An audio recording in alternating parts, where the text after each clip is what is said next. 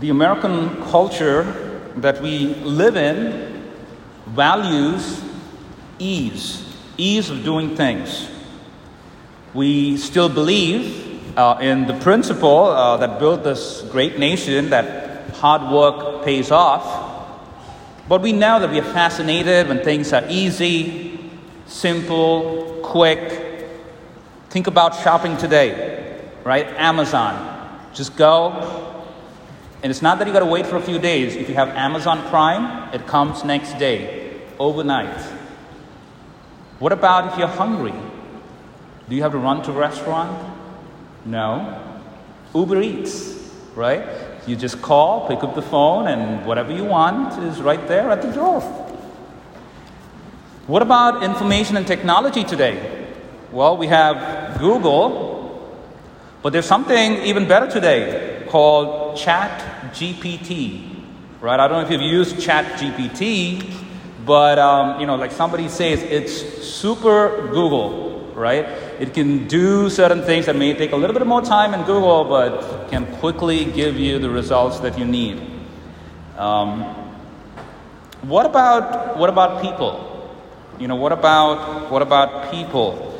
Sometimes we look up to a lot of great personalities, especially in sports and in other areas. But let's say soccer, right? We look up to Ronaldo or Messi or Neymar or Mbappe, whatever the big star is. And we look up to them and we say, hey, it's easy for them because, they're gifted. It comes like whatever talent that they have is like, it comes easy, And sometimes we settle for that and we say, I'm not one of them, so, I got to be happy with what I have. But we're fascinated with the ease with which they could do all these great skills, right, on that soccer field. And there is a name for these people, right? Even in other areas of life. We call them the GOAT, right? The acronym GOAT, right? Greatest of all time, right? So we have them in every field, right? We sometimes compliment each other with this title or acronym. So yes, these people have more gifts. They do things so easily that we may find it difficult to do. We are fascinated by ease, but what about in the area of science? What about Albert Einstein, right? We consider him great. He did many things, discoveries. But did you know what Albert Einstein said about himself? He said, it's not that I'm so smart, it's just that I stay with problems longer. Right? So this is coming out of Albert Einstein, who we look up to for many things that he has invented. What about our own faith? Right? Is it bad to doubt? Is it a sin to doubt my faith? Is it a sin to doubt church's teachings? Well, we celebrate today Divine Mercy Sunday, the second Sunday of Easter. In the year 2000, Pope St. John Paul II, while he canonized the great religious mystic St. Faustina Kowalska of Poland, who had this great devotion to Divine Mercy, he also declared at that same moment that every second Sunday of Easter from then on will be called Divine Mercy Sunday. So we are called to focus on mercy this Sunday. So what is the connection between mercy and doubt? We encounter somebody who doubts today in the gospel. We can go to the scriptures, and the scriptures say this about mercy and doubt. The scriptures say, keep yourselves in the love of God as you await the mercy of our Lord Jesus Christ to bring you eternal life. And have mercy on those who doubt. This is from Jude, from the letter to Jude. So So in a gospel, we see mercy, God's mercy coming through. Mercy is something, is a gift. It's a gift given by somebody who's an authority, somebody who gives it to the other person even though he does not deserve it. Like God is merciful even though I sin, right? He does not need to do it. Sometimes we say, I deserve punishment, I deserve, sometimes we go to the confession and we say, okay, just that for my penance, just like an Our Father, and that's it? We're done? Right? But this is mercy. This is God's mercy. We don't deserve it, but He gives it to us. It's where love meets suffering and our own difficult situations. That's the miracle of mercy. So we encounter this great character who doubts in today's gospel, Thomas. Right? So the night before Jesus died, Thomas said this. He said, Lord, we do not know where you are going. How can we know the way? Right? He was always with questions. He was always, not the easy one. And so we know that mercy is a gift. And St. John Paul II, who, we spoke about, Pope John Paul II says this about mercy. He said that it's the love that is able to reach down every human misery. When this happens, when love reaches down and pulls us, we who are the object of that mercy are changed, are transformed.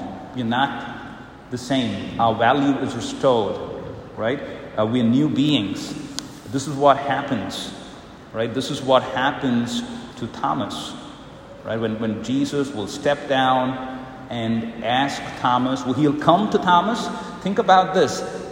All the apostles are meeting with Jesus. Thomas is missing. Think about this. You're part of a staff, and this is the most important staff meeting, and you're not there. You know what's going to happen from the boss, right? You don't want to face the boss again. But here it is, Jesus, who's coming to Thomas, right? He comes to him, tries to answer every question that he has, and he bends down. He asks Thomas, put your hand into, my pierced body, right? There's a great image, if you get a chance, go back and look it up. It's by this great painter called Caravaggio, right? Caravaggio has great paintings. One of it is The Prodigal Son, but this one is called The Incredulity of St. Thomas.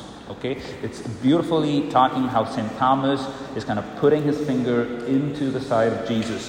And what is so amazing is it's not just Thomas putting his finger, but Jesus is holding his hand and getting him in so that he can pierce his body, right? And that's absolutely beautiful. This is what Jesus does. This is what God does with us. He does not leave us to come to Him, but He will come. He will prompt us. He will, He will support us. He will grasp us. And if we are open, because obviously Thomas at that moment is not open, right? He is very resilient. He is impenetrable. But now Jesus opens him up. Right? And Thomas just goes along with Jesus. And we see what Thomas says at the end. These amazing words. He says, my God and my Lord. Like my Lord and my God. Right? He goes into believing. Jesus, we know Thomas, just like any other apostle, will go on to offer his life for Christ. All the apostles die as martyrs. Right? So we all have hope. In that sense, God's mercy is accessible even to us who doubt. Doubting is okay, as long as it gets me closer to Christ, as long as it gets me closer to the divine mercy of God. It is helpful. It is needed, right? That little bit of suffering, that little bit of struggle. What does St. Paul say in today's second reading? We got to suffer a little bit.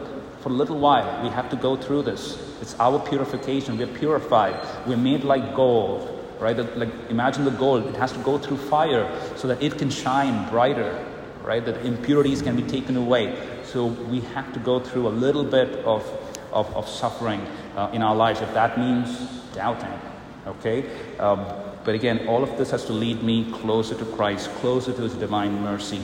So let us ask for that gift today, as we prepare to receive Christ in this great sacrament of the Eucharist. Know that today, beautifully on this Divine Mercy Sunday, the Gospel talks about another sacrament, the sacrament of confession. That is the seat of divine mercy, right? These are the words that He tells the apostles. He says, receive the Holy Spirit. Whose sins you forgive are forgiven them, and whose sins you retain are retained. This is what is given to the apostles, through the apostles, to the bishops and the priests. This is the sacrament of confession. God knew that He knew that His mercy is not confined to a time, but is now available throughout all generations, those who are open to receive Him through baptism. So let us thank God for that gift that each one of us have to encounter Christ and His divine mercy.